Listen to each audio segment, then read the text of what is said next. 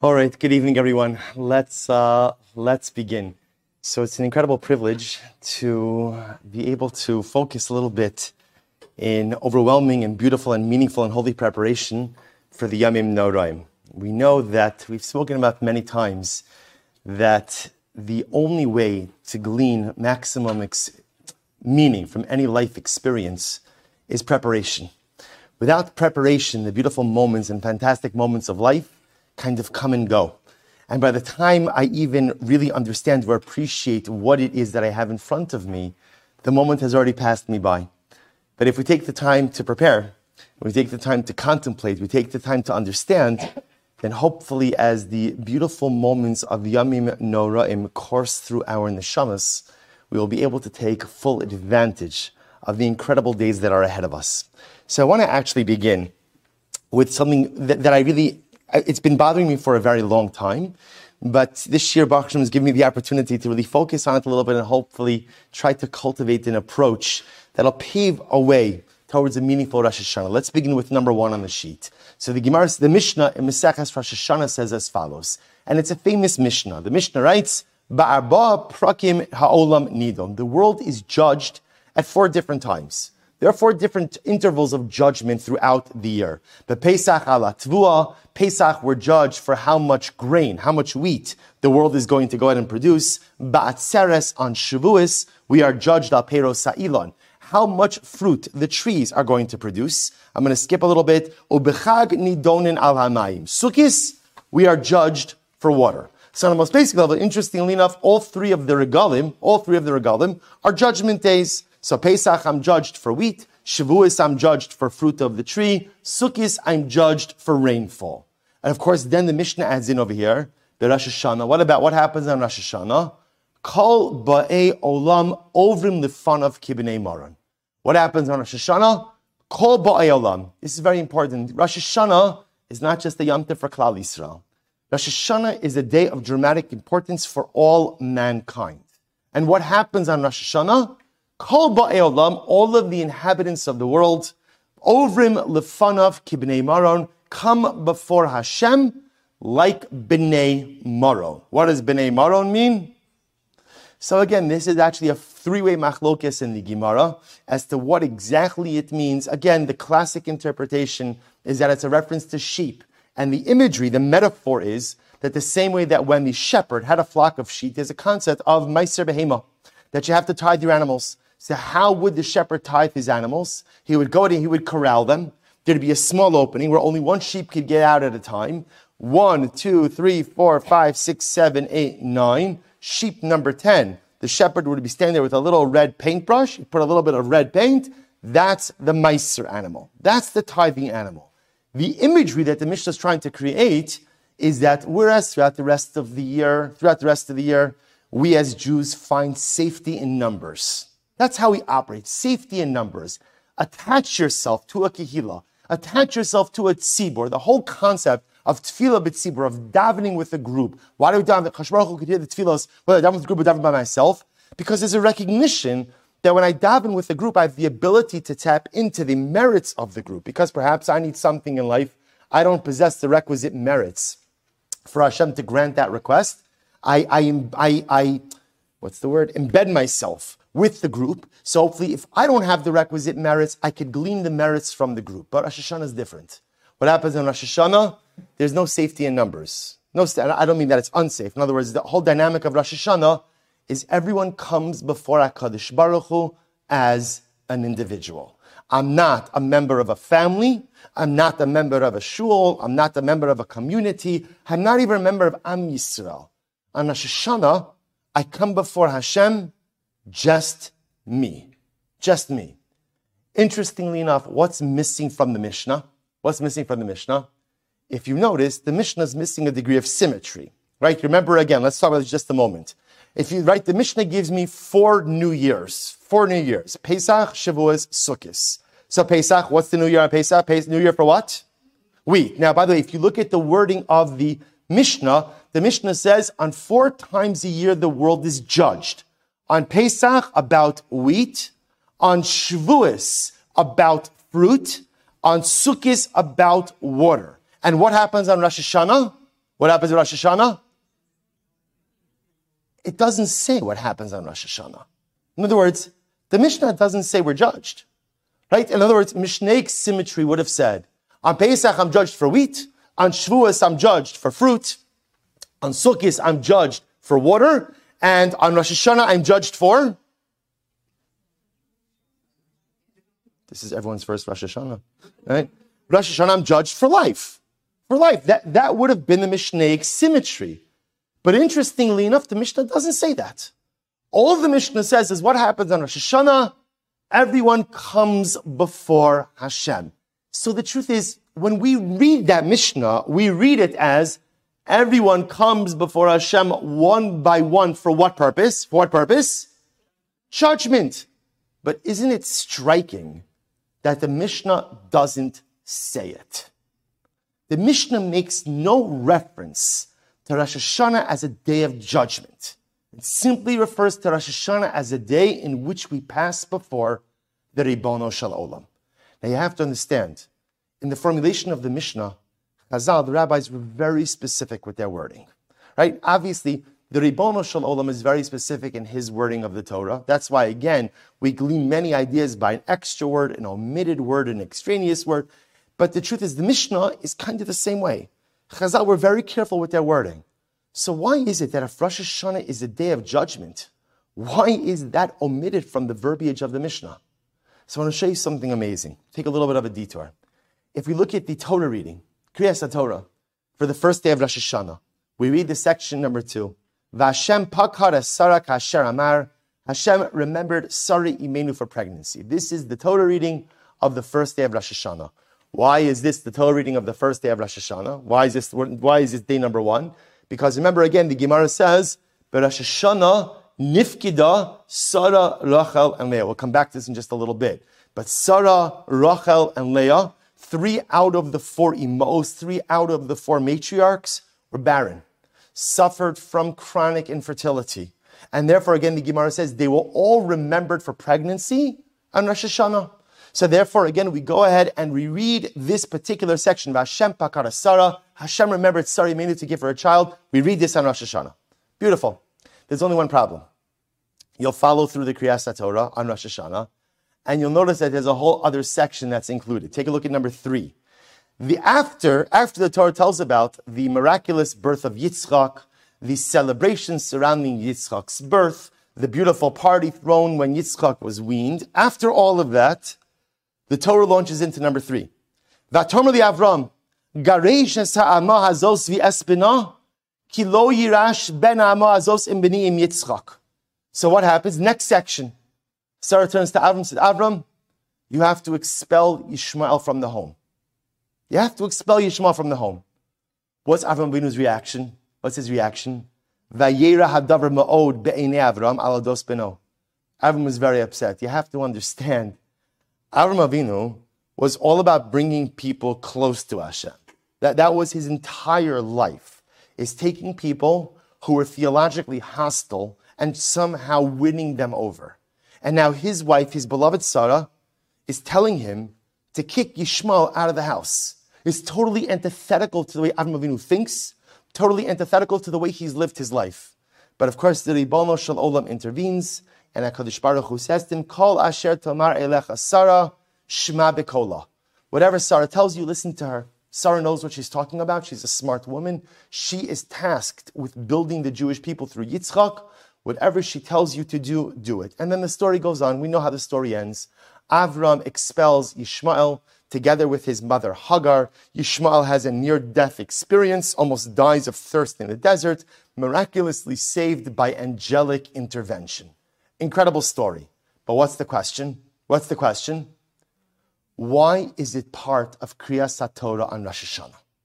In other words, I understand the first part. Vashem pakar Sarah, source number 2, I got it. Sarah Imenu was remembered for pregnancy on Rosh Hashanah. Rosh Hashanah is the day in which the whole year, HaKadosh Baruch Hu decides all different kinds of things on Rosh Hashanah. So it makes sense. Sarah Imenu was remembered for pregnancy on Rosh Hashanah. Therefore, read this section. But why read the story of Yishmael? What does it have to do with Rosh Hashanah? There is a gripping medrash, and I probably end up quoting this medrash at least one shir every year over the course of Yamim Noraim. Because to me, it is one of the most gripping midrashim in the entire Torah. So I just want to point out, at the end of number 3, that's where the Yishmael story ends. Yishmael is expelled from the house, has the near-death experience, angelic intervention, and that's it. The truth is, I take it back. We do hear of Yishmael one more time. When do we hear about him? After Avram dies, at the end of Parashas Chayei Sarah, the Torah says, Vayikberu oso Yitzchak v'Yishmael banav. Yishmael comes back for the Levaya, for the funeral of Avram Avinu. So we hear about him once more. But pretty much number 3 is the end of the Yishmael story. The Medrash says, no, it's not. Watch this Medrash. I promise you, if you've heard this before one of my shiurim, you'll enjoy the Chazara. If you've never heard it, your life is about to change. Look what the Medrash writes. 4 Aleph. Shalach Yishmael. So Yishmael, right? Avram Avinu expels Yishmael from the home. V'lakach lo isha mibenos Moav. Yishmael married a Moabite woman. Li'acher shalosh shanim halach Avram liros es Yishmael beno. The Medrash includes here a piece of information that the Torah does not tell us. After 3 years, Avraham wanted to see his son. He wanted to see Yishmael. V'nishba l'sara shelo yered me'ala gamal b'makom she'Yishmael shari taman. So the Medrash says Sarai Binu was very much against it. She didn't want Avraham to go see Yishmael. And there was a good reason. Avraham, Yishmael's not your future. He's not your future. I know you love him. I know he's your son. But ki b'Yitzchak yikari l'chazari. Yitzchak is your future. Don't spend time. Don't invest emotional energy in Esav. It's not going to be good for you. What's the compromise they reached? A fascinating compromise. Avram was allowed to go see Ishmael, but he was not permitted to go ahead and dismount his camel. You could go, you could say hello, right? But you can't go in. You can't go inside. You can't sit down with him. You can't get off the camel. Okay? Avram accepts. He goes to visit Yishmael.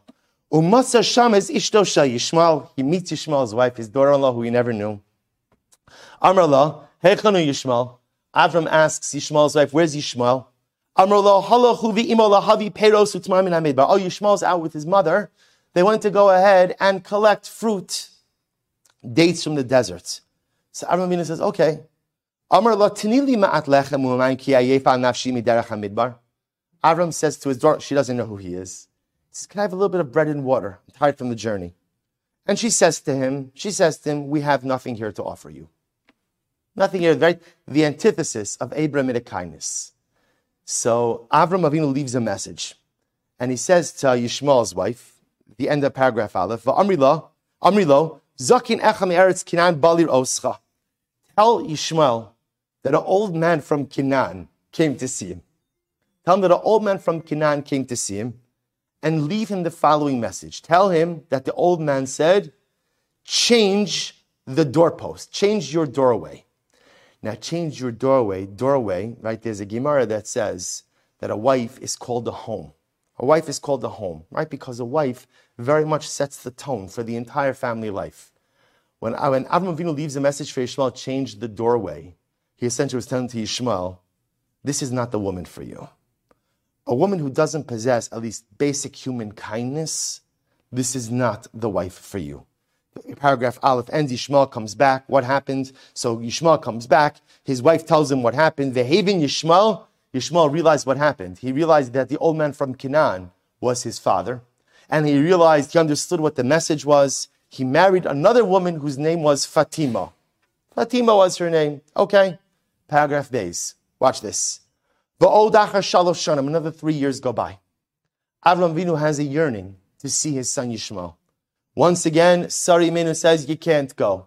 What's the compromise? You could go, you can't get off the camel. So he swears to her. The Nishba, I won't get off the camel. Fine. He arrives at Yishmael's home in the middle of the day. Second line, paragraph Beis. Yishmael. So ultimately, again, so he shows up. He finds there's another woman there. Where's Yishmael? Amralo. So the wife says, right? Yishmael's wife says, Oh, he went with his mother to go ahead and pasture the camels in the desert. Avram says to his daughter-in-law, can you give me a little bit of bread and water? I'm tired. So this wife gave Avram Avinu bread and water. Let's look how the story ends. Amad Avraham v'haya mispalel lifnei HaKadosh Baruch Hu al beno. See, Avram Avinu came, and all he wanted was to see his son. Twice in 6 years, he's come to see Yishmael. And twice in 6 years, he's missed Yishmael. He's missed Yishmael. He stands by the entranceway of Yishmael's tent, and he davens to the Ribono Shel Olam on behalf of his son. V'nismale beiso shel Yishmael mikol tov mimin habrachas. And Yishmael's home became filled with every type of blessing. Ukesheyishba Yishmael, when Yishmael came home, he gida lo es hadavar. So what happened? Yishmael comes home. His wife says, listen, I don't know what to tell you. Some old guy from Canaan came. He wouldn't get off his camel. He asked for you. I told him you were out. He davened by the entranceway of the tent. I gave him a little bit of bread and water. He davened by the entranceway of the tent. And now our whole home is filled with such blessing. And look how the Medrash ends. V'yada Yishmael. Yishmael no. She'ad achshav rachame aviv alav kirachim av habanim. And in that moment, Yishmael became abundantly aware of something amazing. My father loves me so much. My father loves me so much. I might not have been the son he dreamt of. I might not have actualized the way he had intended. I am not going to be the one who perpetuated his legacy. But my father loves me nevertheless. Kirachem av abanim. Because a father's love for a child is an unconditional love. A father's love for a child is not based on accomplishment. A father's love for a child is not based on following in footsteps. A father's love for a child is for the simple reason that you are my child. And in that moment, even though Yishmael missed his father 2 times in 6 years, he felt enveloped by the love of his father. This is why we read this section on Rosh Hashanah. We read the first part of Hashem Pakar Sarah, because Sarah Imenu was remembered for pregnancy on Rosh Hashanah. And we read the story of Yishmael. Why? To remind us that even if I'm a Yishmael, maybe I am that Yishmael. Maybe I am that son who has disappointed my father. Maybe I am. A lot of times in life I am. I am that child who has not lived up to expectations. I am that child who has not come through. I am that child who is not actualizing his potential. I am that child who refuses to listen. I am that child who refuses to mend his ways. But despite all of that, my father still loves me. Despite all of my wrongs, despite all of my missteps, despite maybe that I've made myself into a Yishmael, Kirachim av abon. If an Avram Avinu could love a Yishmael unconditionally, then just imagine how much the Ribono Shel Olam loves us. And I think this is the pshat in the Mishnah. It dawned on me this year for the first time. Rosh Hashanah is not really a day of judgment. Now hold on, before you think I'm an apikoris, right? What I mean is like this. The judgment is not an ends. The judgment is a means. What does HaKadosh Baruch Hu want with us more than anything? An audience. What does a parent want with a child more than anything? Just time with my child. Just time together. See, like in human relationships, the one good thing is when do you know you're going to go out and get time with your child? Every parent knows, when are you going to get time with your child? When they need something. Someone whispered it, right? When they need something. They need something. Suddenly they're over, right? They need something. You need this, you need that. Every parent knows when the child needs something. When they don't need something, maybe they'll call a little bit less, visit a little bit less. When they need something, HaKadosh Baruch Hu summons us to judgment. Do you know why? Because He wants to see us. He summons us to judgment because for years He's been showing up and we're not there. He summons us to judgment because, like Avram Avinu, He comes by our tent every single day and we never have time for Him. We're always out. We're always busy. We're always preoccupied. So how does the King of Kings get His children to come home? Judgment. Oh, judgment. Judgment. Life and death. Parnasa. Health. Shidduchim. Children. Now, God, now, Father, you have my attention. Now you have my attention. And that's why the Mishnah says that what happens on Rosh Hashanah? Kol ba'ei olam ovrim lefanav kibnei moro. You see, the essence of Rosh Hashanah is not the judgment. The essence of Rosh Hashanah is the communion with God. The essence of Rosh Hashanah is that the Ribono Shel Olam is always tired of missing me whenever He shows up. And I'm tired of missing Him because He came by and I was out. The essence of Rosh Hashanah is that I have 2 days, one day comes 2 days, 2 days to be in the presence of my Father. But how does my Father keep me in His presence? We superimpose the concept of din. Moshe makes it a day of judgment. Because it's a day of judgment, He knows that He has my attention. He knows that I'll be there. He knows that I'm not going to check out. He knows that I'm not going to be preoccupied. He knows that I'm not going to have other things on the agenda. The day of judgment is not an ends. It's a means to bring us before Him. And that's why the Mishnah makes no mention of Yom Hadin by Rosh Hashanah. How does the Mishnah describe Rosh Hashanah? This is the day, Kol Ba'ei Olam Ovrim Lefanav Kibnei Moro. And herein lies the beauty of Rosh Hashanah. It's spending 2 days with your Father. It's just spending 2 days with the Ribono Shel Olam. If you think about it, what do we have to do on Rosh Hashanah? What do you have to do? Right? What's the avodah of Rosh Hashanah? What do you have to do? So, it's right. The reflex reaction is tshuva. Is Rosh Hashanah a day of tshuva? No. Remember again, think about it for just a moment. On Rosh Hashanah, what do you have? Malchios, Zichronos, Shofaros. Those are the primary parts of Tefillah. There's no Slichos on Rosh Hashanah. There's no Hashamnu, Bagadnu, Gazan. There's no Vidu, there's no confession on Rosh Hashanah. There's none of that. So where's the tshuva? Where's the tshuva? The most maybe you have, interesting enough, is like Tashlich. Tashlich. And even Tashlich is not a halacha necessarily. Tashlich is more of a minhag. You don't even have to say Tashlich on Rosh Hashanah. You can say Shmini Atzeres. Hoshana Rabbah, if you're a chassid up until Chanukah. Right? So again, there's time. There's time.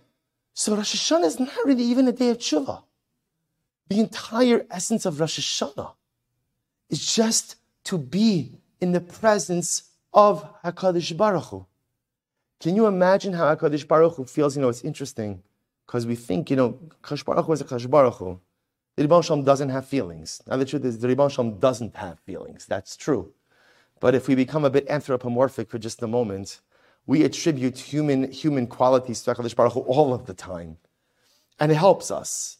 The Ribono Shel Olam doesn't have feelings like you and I have feelings. But there must be something when Hashem shows up at the threshold of my life wanting to spend time with me, and I'm out. I'm always out. And I'm always busy. And I'm just never available. Avram Avinu knew what that felt.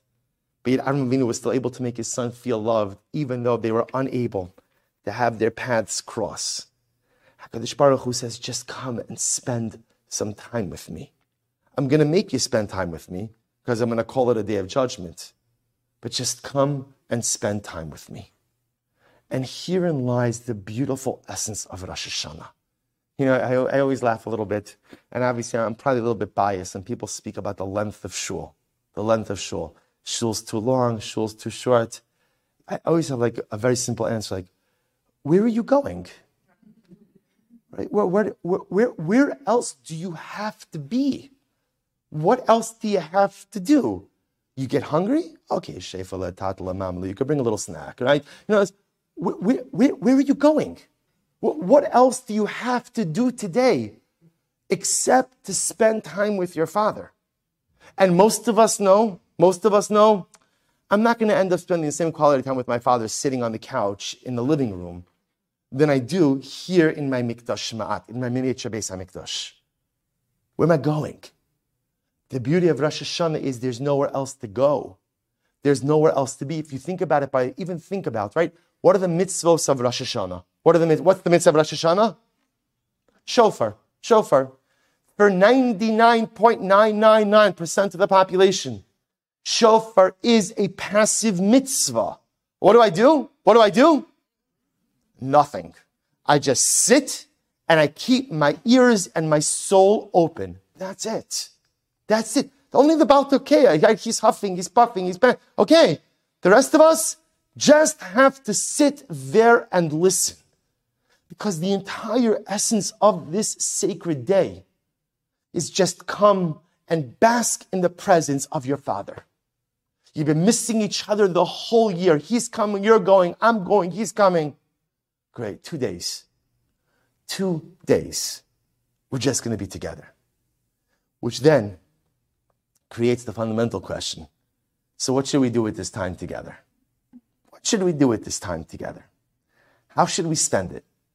So if we have 2 days together with our Father, where there is nothing else to do but spend time, that's great, that's beautiful. But how do I maximize the experience? So I'd like to suggest 3 different things that we could do. 3 different avodos for us to focus on during our quality time with the Ribono Shel Olam. Take a look at number 5.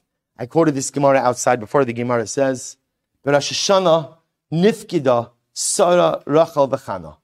On Rosh Hashanah, remember again the imos, with the exception of Leah, right? Leah was the only one who did not struggle with sustained infertility. It seems like maybe she had a little bit in the beginning, right? But again, she was the only one, Baruch Hashem, was incredibly fertile. Baruch Hashem, many children.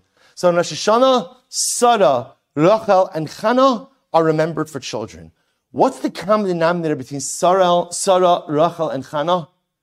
They were all courageous women who had incredible life vision.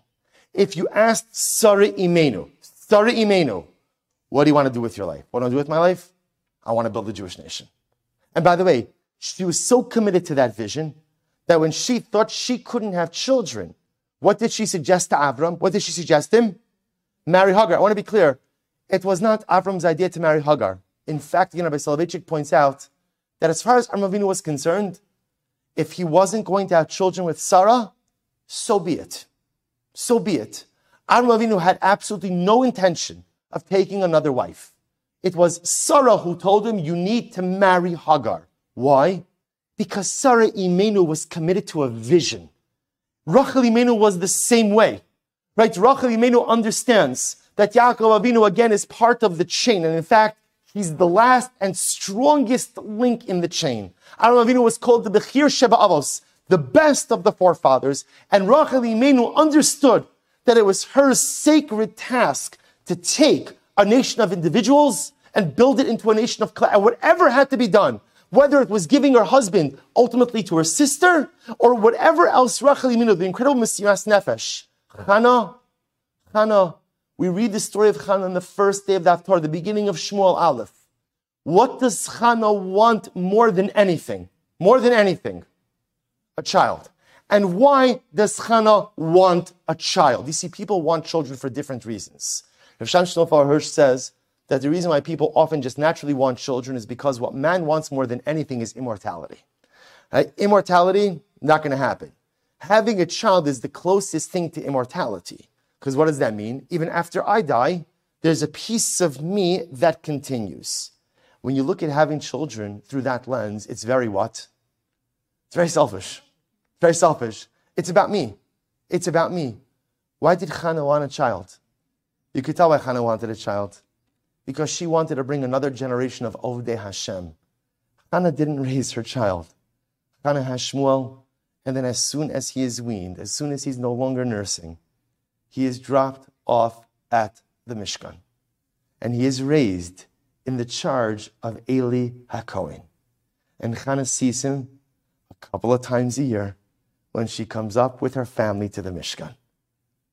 Hannah didn't want a child because she was looking for immortality. Hannah wanted a child because she was a woman of vision. So when the Gemara tells us that Sarah, Rachel, Hannah are remembered on Rosh Hashanah, it's not just the pshat that on Rosh Hashanah it is determined who's going to have children, but it tells us ultimately that Rosh Hashanah is a day, ultimately, to imagine the life I want for myself. Rosh Hashanah is a day of vision. I would ask you the following question. If you were to close your eyes, can you imagine your ideal life? Now, if you say yes, and I see it now, I'm sitting on a beach chair, and there's a drink with an umbrella in it, that's called a vacation. That's not called a vision for life, right? Right? I mean, if you close your eyes, can you see a vision for your life? Right? HaKadosh Baruch Hu said, if you paint for me the picture of what you want your life to be like, I'll help you make it happen. Could we actually paint that picture? Could I paint a picture of the kind of person I actually would like to be? Could I paint a picture of the kind of family I really want to raise? Could I paint a picture of the type of marriage I'd ideally like to have? Could I paint a picture of the type of Jew I want to be? And it's amazing. Often the answer is no, because we're so busy getting through the day that we forget ultimately that to be successful in life, you have to have a life vision. Because if I don't know who I want to be, what I want to build, then how do I know if I'm going in the right direction? Rosh Hashanah is a day. There's a reason why davening is. I have a little secret for you. Chazal did not expect you to say all of davening. They didn't expect it. That's why not all of davening is obligatory. There's a whole lot of piyutim in there, a whole lot of supplemental things. So if the rabbis did not expect me to say the entire davening, why put it in there? Because do you know what Chazal want us to do? Not nod off, right? I always find it humorous. Like everybody becomes like a voracious reader during Musaf on Rosh Hashanah, right? If it doesn't move, I'm going to read it, whatever it is. It's the bulletin from 17 weeks ago, but I think I missed. I'm at a yard site. Suddenly again, right? Stop distracting yourself. You see, we're so scared to think. We're so scared to do what we're supposed to do. What's your life vision? What's your vision for yourself? Rosh Hashanah, the day that I am alone with HaKadosh Baruch Hu is the day when I am supposed to create and forge for myself the ideal vision of what I want my life to look like. Now again, to be clear, does that mean that vision is going to actualize? That mean that's how it's going to play out? Not necessarily. One thing is for sure. If you don't have a vision, it for sure won't happen.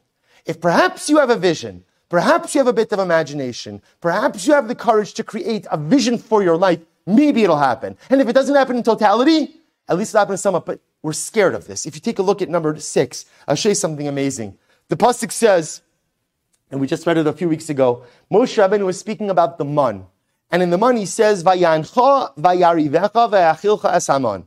Literally translated, he afflicted you and let you go hungry and gave you the man. The way Moshe Rabbeinu describes the man, it sounds like what?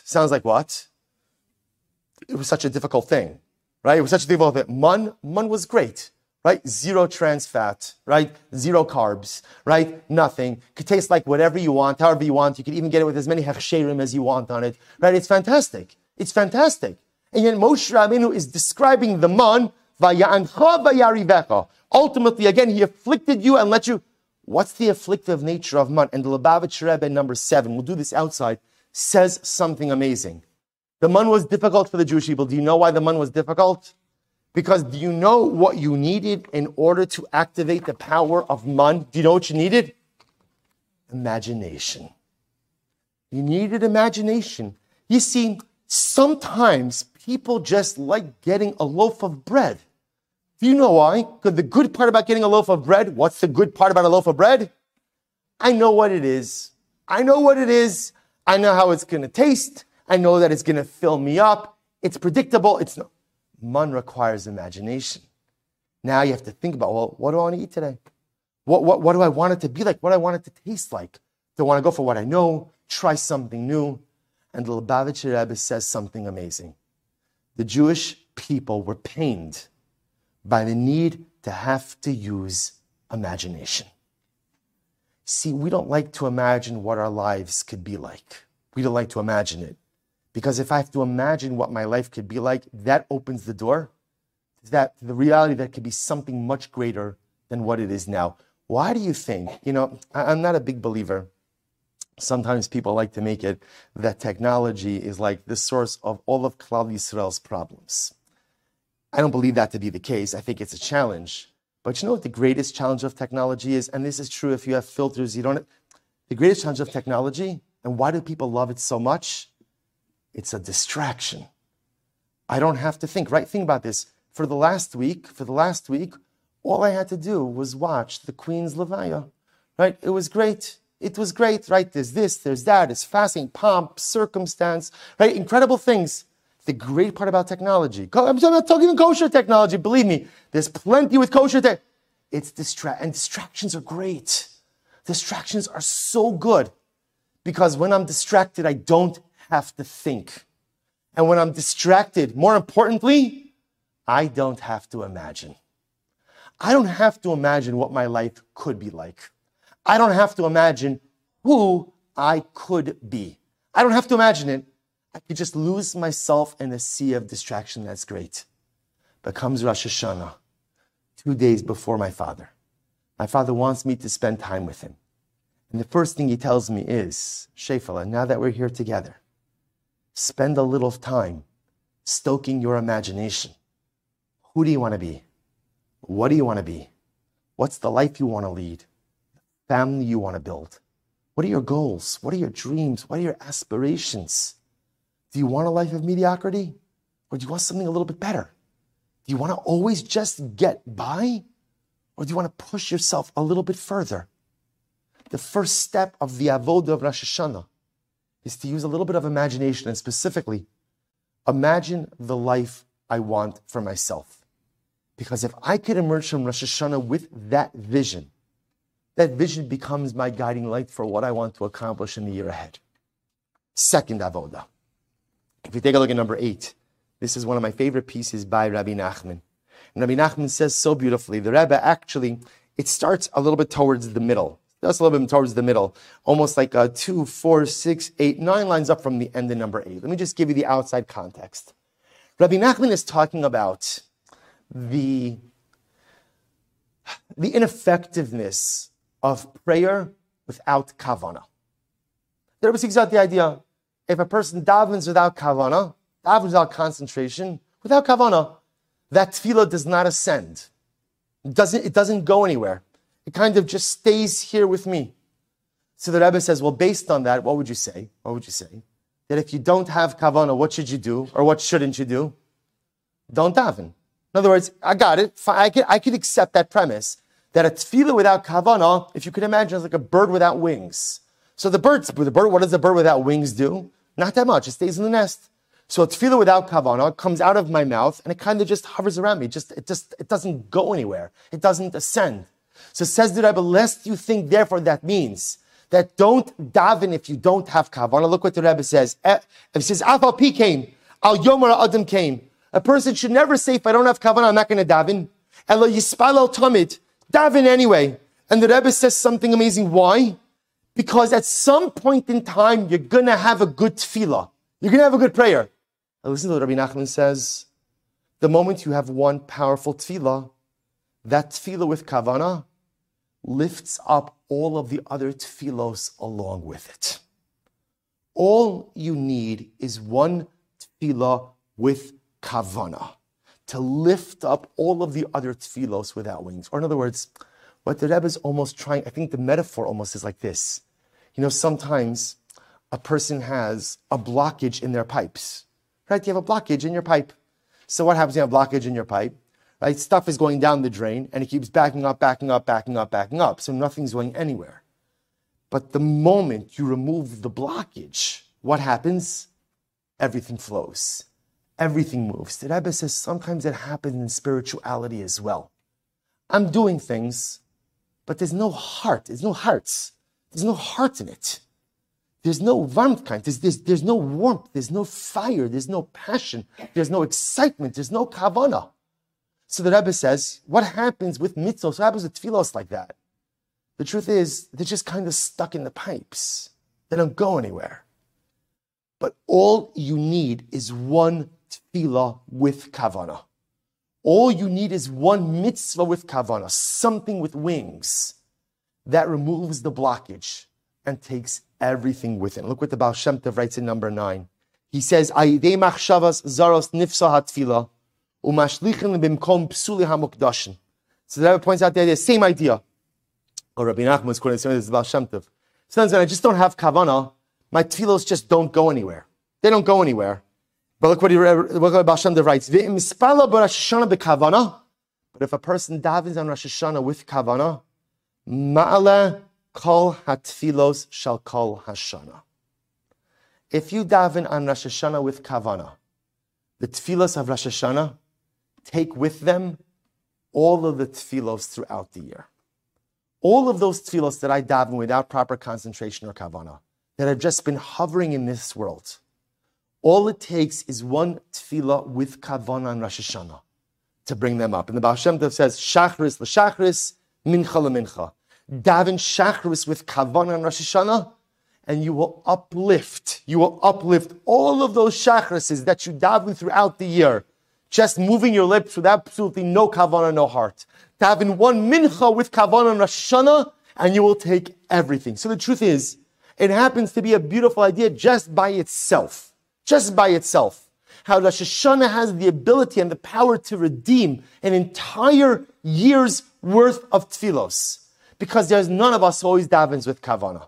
There's no one of us who is always davening with the right concentration. And again, that's just the nature of tefillah. It's hard day in and day out, right? Unless a person is in crisis mode, we often don't daven with kavanah. Great, just get it right on Rosh Hashanah. And if I get it right on Rosh Hashanah, it takes everything with it, but on a deeper level. What the Baal Shem Tov and Rabbi Nachman are teaching us is, you know what Rosh Hashanah is about? The avodah of Rosh Hashanah is identify your blockage. Identify your blockage. Because all of us have a blockage. We all do. We all have that thing that is stuck in our personalistic pipes. Right? We all have that thing that's causing the backup. That thing is different for different people. For some people, their blockage is insecurity. For other people, their blockage is arrogance, which is just it's the same side of the coin as insecurity. Some ultimately, again, it's shattered dreams. Some it's pain. Some it's unrealized aspirations. We all have our blockage. And what we don't realize is that blockage is holding back everything else. Who amongst us doesn't have a blockage? And this is not a gastrointestinal question, right? In other words, who amongst us doesn't have a life blockage, doesn't have a behavior, a midah, an attitude, a character trait, a negative toxic relationship that is holding us? I know it. It's there. It's a blockage. It's stuck in my pipes, and it's preventing everything else from going through. Says the Baal Shem Tov HaKadosh, says Rabbi Nachman, the avodah of Rosh Hashanah is identify your blockage and get rid of it. And get rid of it. You'll say, how do you get rid of your blockage? How do you get rid of your blockage? So it's very simple. Most times in life, you just have to stop it. You just have to stop. You know, the Rambam writes, I've mentioned this many times, the Rambam writes in Hilchos Deos, he speaks about character traits. And he discusses the idea that there are certain character traits. The Rambam, in general, the Maimonidean approach is, Derech HaMamutza, always find the middle path. But the Rambam writes that there are certain character traits that are so corrosive and so destructive that a person shouldn't have any of them, and even a little bit. An example the Rambam gives is anger.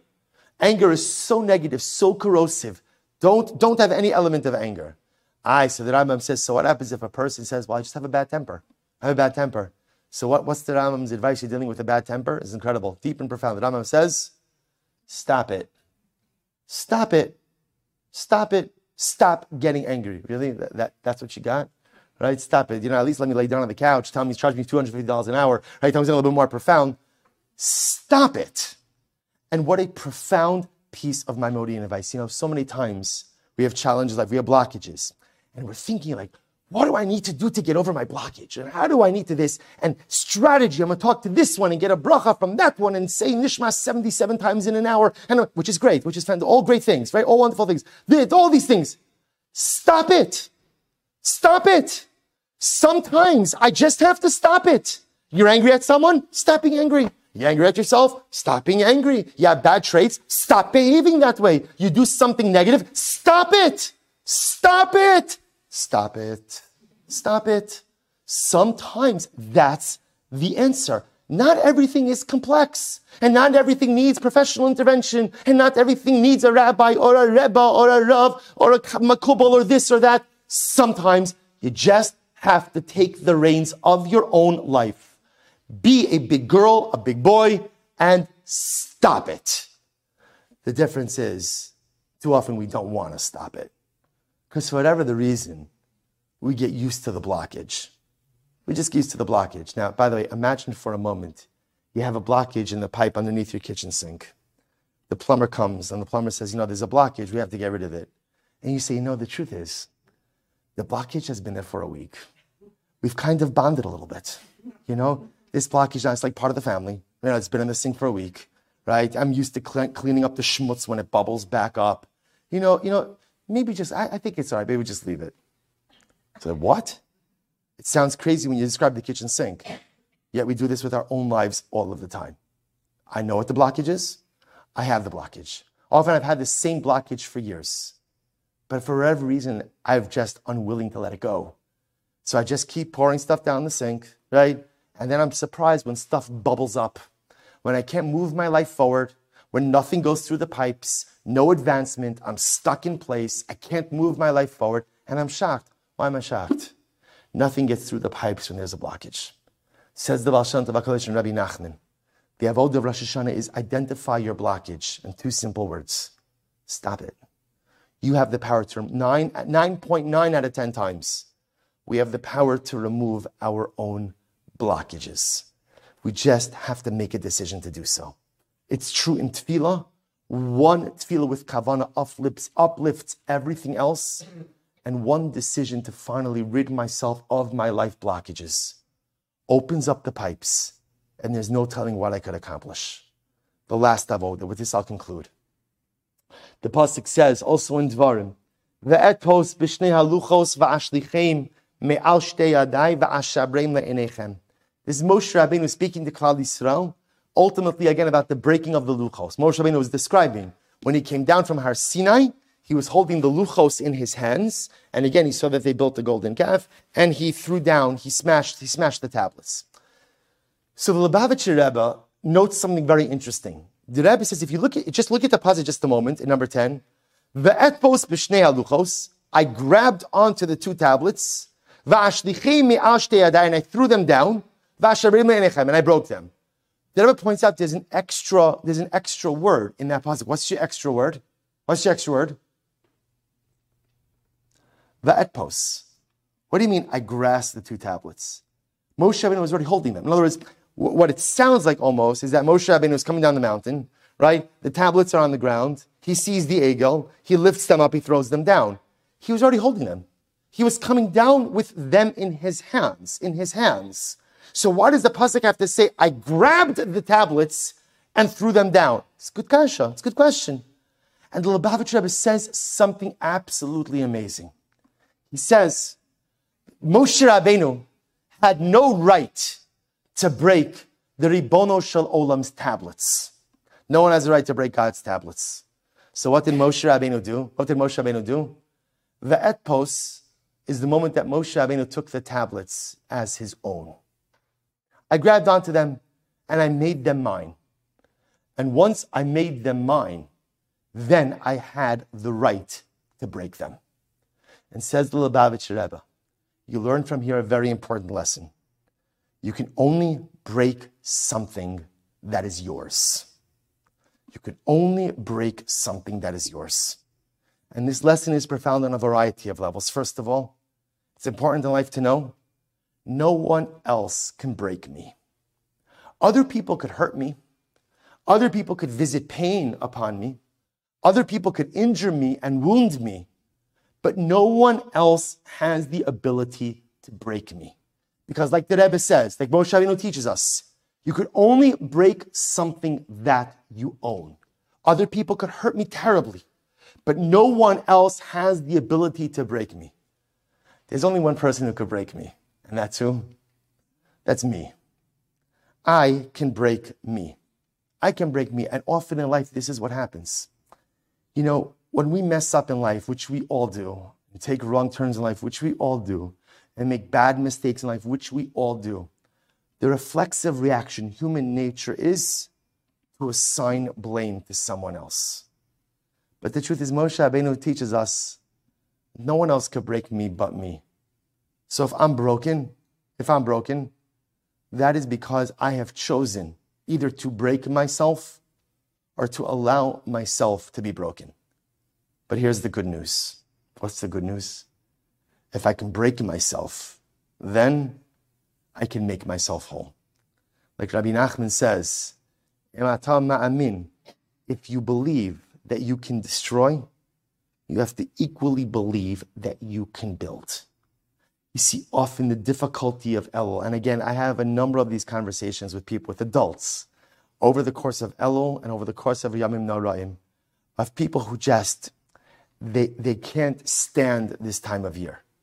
They can't stand it. Now, often it's because sometimes, like, when a person's brought up with a sense of dread and awe, not everybody responds to that well. But sometimes I'll call it lack of excitement, or even more than that, a resentment of this time of year is rooted in something much deeper. That I'm really broken. I'm really broken. And the truth is, it's painful for me to confront my broken kite. It's painful for me to confront the fact that I'm not a whole person. During the rest of the year, again, I could hide. My mother did this, my father did this, my spouse did this, my kids did this. Right? It's good. I could run and I could hide and I could busy and distract myself and blame anyone and everyone. And then comes Elul, comes the sound of the shofar, the sound of clarity, the sound of Uri Yishenu Mishinaschem, the sound of waking up, the sound of where all the illusions of life go away, and I realize I'm broken. But I broke me. I broke me. To which Rosh Hashanah comes along and reminds us that might be true. Maybe you did break yourself, but if you broke yourself, you could also fix yourself. Part of our avoda during Rosh Hashanah, in our time alone with our Father, is to think about, how are we broken? I won't even say if we're broken, because there is no one who is not broken in some way. So not if I'm broken, it's how and where I'm broken. Let me identify the broken areas of my spiritual persona. And then let me figure out how I can fix them. Unless you see that I can't fix this, it's too broken. If you're broken, it's kind of what we tell our kids, right? What do we tell our kids when they make a mess? Or at least, what do they used to tell their kids? People used to tell their kids when they make a mess. Right? Now they say, don't worry, the cleaning lady's coming tomorrow. Right? So, right, what did parents used to say to their children when they made a mess? They made a mess? Clean it up. That's Chinuch 101.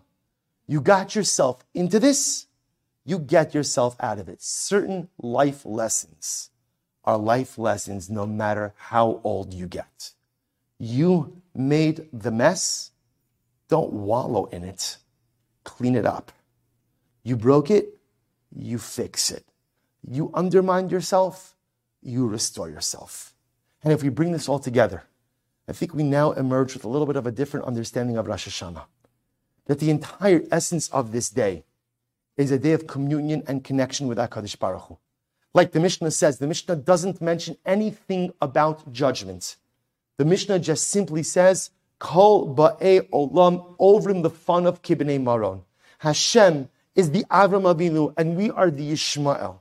And too often we're just not connecting. Too often we're just not seeing each other. And I know that my Father loves me. And my Father knows that I love Him. But we're always missing each other. Well, for 2 days out of the year, we're not going to miss each other. For 2 days out of the year, Baruch Hu says, come home. Be with me. The only way for me to get you is tell you that I'm judging you. We're going to put an element of judgment in there because that shows you have to come home. You have to be here. You have to be attentive. But the beautiful essence, and this is why Rosh Hashanah is a day of simcha, Rosh Hashanah is a day of joy, it's a day of happiness. You know, we started a couple of years ago that on the first night of Rosh Hashanah, before Ma'ariv, we sing Ivdu as Hashem b'simcha. Ivdu as Hashem b'simcha. And when I started a couple of years ago, I got some serious pushback. Serious pushback. Ivdu as Hashem b'simcha, it's Rosh Hashanah. I said, I feel so sorry for you. I didn't say that, I just felt it. Hey, really? Simcha? You don't feel simcha on Rosh Hashanah? Ain't simcha gidola mizo. Your father wants you to come home. He made a whole yontiv just so you could come home. He made a whole yontiv just so you'll be with him. He made a whole yontiv and put judgment in there just as a pretext to spend time with you. What greater simcha is there than that? This is the essence of Rosh Hashanah. What should we do when we are before our Father? What should we do when we're there? So number one, first thing is use your imagination and create for yourself a vision for the year ahead. Don't live life by the seat of your pants. Go ahead and make a vision. What do you want? Tav Shin Pei Gimel. 5783 is a brand new year filled with untold possibilities, unlimited possibilities. What do we want to do with it? See, you know what the greatest tragedy is? The greatest tragedy, when is Rosh Hashanah? Monday? Sunday. Monday. Sunday night, Monday, right? So you know what the greatest tragedy is? I come Monday, Tuesday, and you know what happens to like 90% of the population Wednesday morning? What happens? Go to work. Go to work. Okay, you got to go to work. Is anything different? No, back to work. Back to work. And again, after all the Yom Tovim fell out on weekdays this year, so back to work. And it's like nothing ever happened. It's like nothing ever happened. Because if you don't create a vision, a guiding light for the year ahead, Yom Tov comes, Yom Tov goes, and I remain unchanged. Number two, remove the blockage. Like the Baal Shem Tov HaKadosh says, like Rabbi Nachman says, we all have blockages in life. Negative character traits, negative behaviors, toxic relationships, gaiva, and whatever your blockage is. Find the courage to remove your blockage. Yeah, we go accustomed or we go used to or attached to our blockages. Find the courage to identify it. Find the courage to remove it. I'll say, how do I remove it? Remember the piece of timeless Maimonian wisdom, which is stop it. Could be a bumper sticker. Stop it. That's it. The key to success in overcoming most life adversity is those two words. Stop it. And avoda number three. If you broke it, you can fix it. You can only break something that's yours. This is important in our relationships. Sometimes people we love or people we don't love hurt us very badly. And we feel broken. No one could break you. No one outside of you can break you. Only you can break you. And if I have broken myself, the same way that I have the ability to break myself, I have the ability to make myself whole. Rosh Hashanah is the day to identify where and how I'm broken, and ultimately devise a plan to make myself whole once again. So we should be Zochem Yirtzeh Hashem. We have a few more days. And by the way, I want to point out one last thing. You don't have to wait till Rosh Hashanah to start. You don't have to put this away until Monday morning. Right? In other words, we don't have to wait until Rosh Hashanah to begin doing these things. I could begin thinking about a life plan. I could begin removing the blockages. I could begin fixing that which is brought. I could begin now. It could start now. And on Rosh Hashanah, I could rejoice in the accomplishments I've had over the last few days and I make a plan going forward. But this is our beautiful opportunity we have on Rosh Hashanah. A beautiful day where our Father is so tired of missing us. So tired of just like ships passing in the night, right? We just never connect. So tired of it. And so he summons us, not out of anger, not out of not out of displeasure, but out of profound love. May we privilege the Yirtzeh Hashem to maximize these days, to allow our Father to have nachas by just seeing us, to fall back in love with the Ribono Shel Olam. Because that's the goal. The goal is to write our own personal love story with the Ribono Shel Olam. That's Shir HaShirim. It's a love story between the Jew and between HaKadosh Baruch Hu. I'm in love with my Father and He's in love with me. Just sometimes, even two people, when they love each other, when they're too far apart for too long, the love wanes. It's still there. But it just needs a spark to ignite it. Rosh Hashanah is that spark. May we Zochem Yirtzeh Hashem to fan that spark into a raging flame, to do the beautiful avodas that we have the opportunity to do on Rosh Hashanah, to rekindle our relationship, to do all of these necessary steps. And Emir Hashem in that schos, may the coming year, first of all, may we all be zocha to aksir v'chasima tova. May the coming year bring us bracha and mazal and shalom and simcha. We all need our own individual brachas. May HaKadosh Baruch Hu, He always hears all of our tefillos. But halavai, this should be the year, it's always the year, where He gives us each and everything that we need. And maybe HaKadosh Baruch Hu give us a little extra. Maybe even stuff that we don't need, but we want. Because every parent sees things that their kid wants. Parent knows, you do not need that. But if it's going to make you happy, then why not? HaKadosh Baruch Hu, be our Father. There are things I don't need, but put a smile on my face. You always do. Continue to do so. And most of all, we should be zocha, that in the schus of maximizing our time with the Ribono Shel Olam, that this will be the year with a long-awaited bracha. The bracha for which we have longed and waited for over 2,000 years. The bracha of Geula, the bracha of the Beis HaMikdash, the bracha of Mashiach, should Emir Hashem actualize this year. B'mheira b'yameinu. Amen.